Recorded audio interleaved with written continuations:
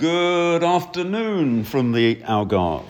Today I'm going to talk about a fascinating book, turned down, as all good books are, by lots of publishers. This one was turned down by 11 publishers, and it was only published because Michael Young, who wrote it, met a friend on a beach in Wales. And the book was published by Thames and Hudson, which have built up quite an enviable reputation for art books on both sides of the Atlantic. But this wasn't an art book. It was a book of sociology, or a book of talking about the structure of society in Britain. And it was only published, as I say, because it was friendship, really, between the two guys. But like all good stories, it had a happy ending because the book sold hundreds of thousands of copies in 1958, which was when it was published. However, it was purportedly written by a guy called Michael Young, the same name as the real author of the book, in the year 2034. And he uses a very pompous narrator to make his case, but actually it's a satire because he's attacking the point of view, or implicitly attacking the point of view that the narrator provides. And the book is called The Rise of the Meritocracy by Michael Young. The apparent argument of the book is that rewards and status in society should not be decided by birth or by a plutocracy of wealth, but by individual merit. Now, who can argue with that? That sounds almost a platitude, doesn't it? And equality of opportunity depended on the massive growth, as he points out, of educational systems, one of the most important trends of the 20th century, everywhere in the world. And the idea of meritocracy has become particularly attractive because of the role assigned to education. And merit is defined in the book as IQ plus effort. Now, who could really object to aristocracy or wealth being replaced by merit as the reason that people get ahead and are successful? Well, Michael Young could. Michael Young, I should explain, is my kind of socialist, very much like, or was my kind of socialist, dead now. Like Orwell, he was a socialist and actually quite a left-wing socialist as well. But he appeals to the anarchist and libertarian in me very much. And although I don't agree with socialism, I do agree with his book. Anyway, the counter-argument, which he advances rather subtly by exaggerating the position of the narrator, and also by some arguments which are put forward in the book but scoffed at by the narrator. His counter-argument was that a meritocracy could become very unattractive because the people at the top believed that they deserved their success and would become arrogant and ruthless and look down on ordinary people. And he says in the book, or rather in an introduction to the book, later published, trying to explain what he was doing, because a lot of people never really understood what he was trying to do. It was a bit too subtle for many people. So he shoved in, 20 years later, a preface, and he said, I wanted to show how overweening a meritocracy could be, and indeed, people generally who thought they belonged to it. How sad and fragile a meritocratic society could be if the rich and powerful were encouraged by the general culture to believe that they fully deserved all they had. How arrogant they could become. And if they were convinced it was all for the good, common good, how ruthless in pursuing their own advantage. A good society, this is a socialist in Michael Young speaking, a good society should provide sinew for revolt as well as for power. And he also comments, which I think is a very good comment that actually gets ignored very largely today. He says, being a member of a lucky sperm club, in other words, people who just happen to be born with brains, confers no moral right to advantage. What one is born with or without is not of one's doing. He also advanced another line of argument, which was that a meritocracy could only exist in any full form if there was such a narrowing down of values that people could be put into rank order of worth. And that happens in the book because everything becomes a slave of IQ. And people's IQ was measured at very, very stage in the society, which he conjures up in the book, was measured at all kinds of ages. So if people suddenly developed their IQ, that it wasn't too late. But it was IQ, and really, as a proxy for educational achievement, almost a wet dream for people, the sort of people who do very well in examinations, like me actually. And a wet dream for people also who climb through the educational system and might end up as dons or professors or whatever. That was the measure of worth, and it was a narrowing down to one particular criterion, which was another objection that Michael Young had. And he slips in something into the book called the Chelsea Manifesto, which allegedly was written in, I think, 2008. Of course, it was never written anywhere apart from in this book. But it was a manifesto of what one might think of as people on the liberal left today. And the Chelsea Manifesto stated, were we to evaluate people not only according to their intelligence and their education, their occupation and their power, but according to their kindliness and their courage, their imagination and sensitivity, their sympathy and generosity, there could be no classes. Because who would be able to argue that the scientist was superior to the porter with admirable qualities as a father, to the civil servant was superior, the civil servant with unusual skill at gaining prizes was superior to the lorry driver with unusual skill at growing roses. So he was really trying to have it both ways, trying to argue that a meritocracy actually wasn't as good as it looked. And he had a final objection, which was that if a meritocracy took over, if everything was decided by, power was allocated by people who actually were the most intelligent or allegedly intelligent based on IQ, then what would happen to the less meritocratic, the less favoured in society? The people that we used to call the working classes. They would have nobody to speak up for them, as all the intelligent people would have been co-opted to the top of society. In other words, the bright young man or boy or girl from the working classes would get a scholarship, would be celebrated because they did very well in exams, and because they had a very high IQ, would rise through society, guided by the criterion that if you had a high IQ, you should get a good job and you should be placed at the top of society, whether in business or more likely in the bureaucracy or civil service. Well, it's a fascinating argument. And as I say, it was written in 1958. But here we are in 2020, and I'd like to ask two questions. The first question is, what has happened?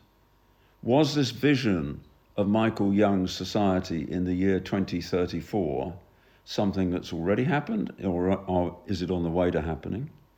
And the second question I'd like to discuss is what should happen? Well, what has happened?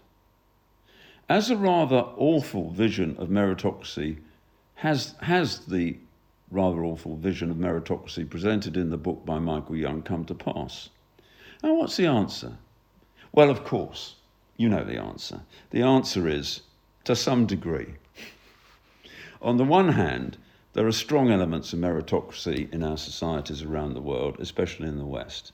It's far easier today for a bright young person from the middle classes, even to someone like myself from the lower middle classes, and perhaps even to people from the working classes, to become very successful. And to some degree, that obviously has happened. There is a kind of meritocracy which, as Young foresaw, has become smug, selfish, blinkered, and just as ruthless as any other ruling class. And those are the people not only who are successful in business, but particularly the people who are successful in the public sector and in the media. And those in the bottom half of society have largely lost their tribunes. Someone like Bevan, Aneurin Bevan, who actually was a successful trade union organiser and rose to be a cabinet minister under Clement Attlee, was from the working class. But that sort of person nowadays would have been co-opted into this awful meritocracy and would not speak for those in the bottom third of society. And the idea that most justifies an unequal distribution of wealth has become one of the dominant, if largely unspoken, ideologies of our time.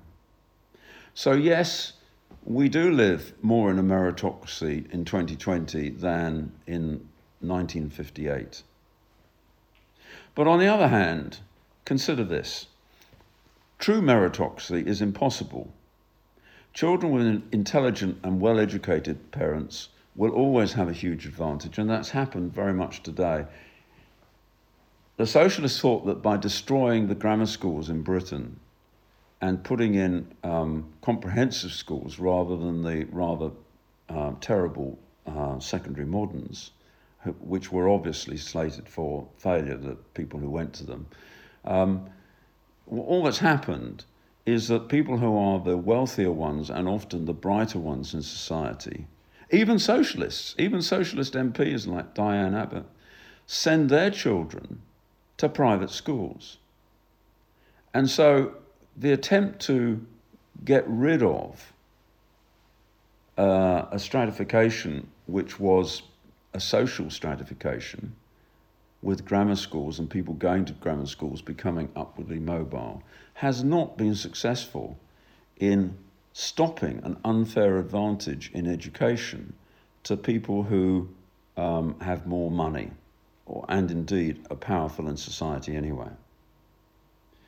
So, paradoxically, the pursuit of equality in educational opportunity has led to its exact opposite, at least in Britain, where indeed you have a situation where there is greater inequality of opportunity than there was back in 1958. And a homogeneous and smug elite has to some extent supported, and in other respects has been subverted by a change that Michael Young did not foresee, which was the rise of identity politics. The sort of people who the working classes in Britain have no time for, but the sort of people who are in power in the media, in the Labour Party, and in the Liberal Democratic Party in Britain, people who basically identify with what one might call the sort of leftist politics of identity. So people who are very green, people who are very much into women's rights, people who are very much into gay rights, and who believe that the most important dividing lines in society are ideological rather than class-based. On the other hand, there's also the mediating influence of the market, and oddly, of egalitarian ideals, which have supported multiple sources of wealth and influence. The most wonderful thing about capitalism, or as I prefer to call it, a free market economy, is actually that it gives opportunities to anyone who got an edge in anything. The Beatles, because they could sing, the Rolling Stones, because they couldn't. And it's that sort of thing. You know, anyone who can excel in any area, in the arts, in writing outrageous books, in pornography, anyone who's got a talent which captures the public imagination can actually make a lot of money in a market-based society. And that would be completely impossible in a society where rank was determined by IQ. The randomness involved in capitalism is a great leveler because it makes it possible for anybody to succeed if they are seen to have talent that other people want to buy or they want to pay for their goods. And it is that random influence in capitalism where there is a lot of mobility, upward and downward, Because even people who have wealth, if they don't actually have talent, are going to lose it sooner or later because they're going to make rotten investments or they're going to squander it on trivial and materialistic things. Also, the possibilities of revolt by the underclass have been demonstrated by populism and in Britain by Brexit. The underclass may be saved in terms of having people to speak for them by not so much by people who are rising up through the working class, as used to be the case in the 1930s, 40s, 50s, but by deviant members of the overclass, whether people of very high IQ, such as Boris Johnson in Britain, or rather low IQ, such as the President of the United States. Above all, we have a battle between the market and business on the one hand, and the political, administrative, media, meritocratic complex. That's a big mouthful, isn't it? I've put hyphens between all of those. Political, administrative, media, meritocratic complex, like the industrial, what was Eisenhower's phrase? The industrial defense complex, the industrial capitalist complex. Anyway, it's a new complex. And it's created a patchwork quilt of niches and opportunities where there is no single criterion, such as IQ, that can possibly hold sway.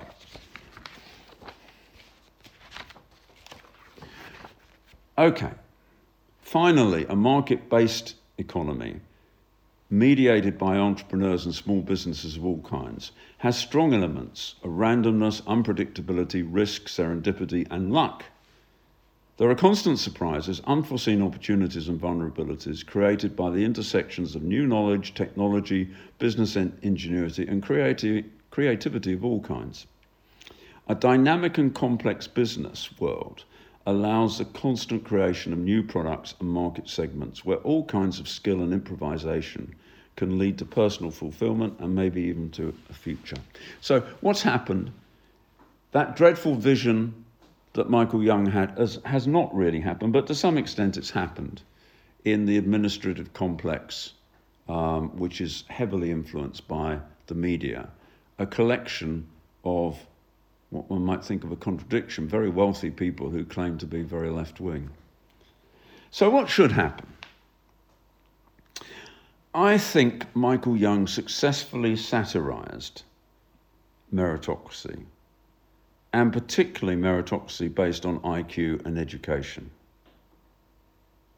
So I'm inclined to say that the business world, very broadly defined, and a pluralistic society, is the ideal society.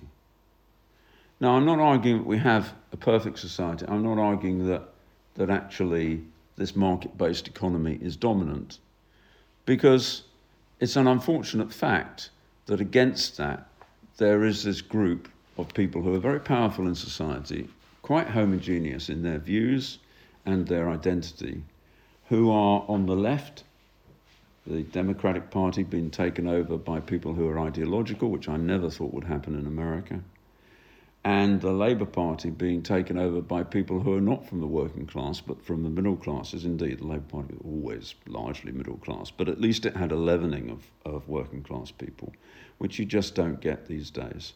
And pursuing an ideological identity politics sort of thing. So I would go further and say that we would be better off if the huge public sector, the largely parasitic growth of which seems hard or impossible to root out, the sector which most closely approximates to meritocracy without a focus on results desired by individuals, the non-consumer, non-market sector, should be, in my ideal world, abolished in the interest of creating greater multifaceted opportunity for all kinds of creative talent, as well as by multiplying real wealth. So what's my conclusion? What do I say to Michael Young? Into the grave. I conclude meritocracy is a snare and a delusion. Michael Young said this from a socialist perspective. I say it from an ultra and entrepreneurial one. A true market-based society is the only way to liberate and deploy the limitless and infinitely varied creativity of all the people in society. Talent and ability to contribute to society cannot be reduced to IQ or educational qualifications. And a classless society, in my view, is one composed of individuals and not classes, where success is measured by personal fulfillment and being demonstrably useful to other people, whether they be family, friends, or strangers.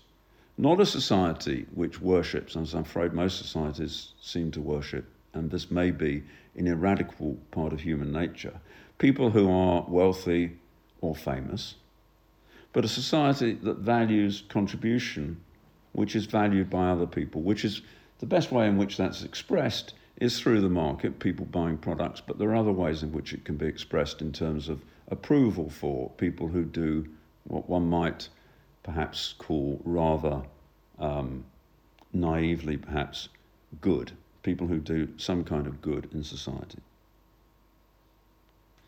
So if you want to test your mental powers and have some intellectual fun along the way, read this book. It's a great book. Unfortunately, it's out of print at the moment, and I had to pay about 20 quid to get hold of my copy of this, a used copy. This is called The Rise of the Meritocracy by Michael Young, so do read it. Realise it's a satire and don't take it at face value. And I think if you're at all interested in what makes society tick, you will very much enjoy thinking about this, and you'll very much enjoy reading the book. And I'm not being paid by publishers or anyone else. I just think it's a great book, and I recommend that you read it. Thank you.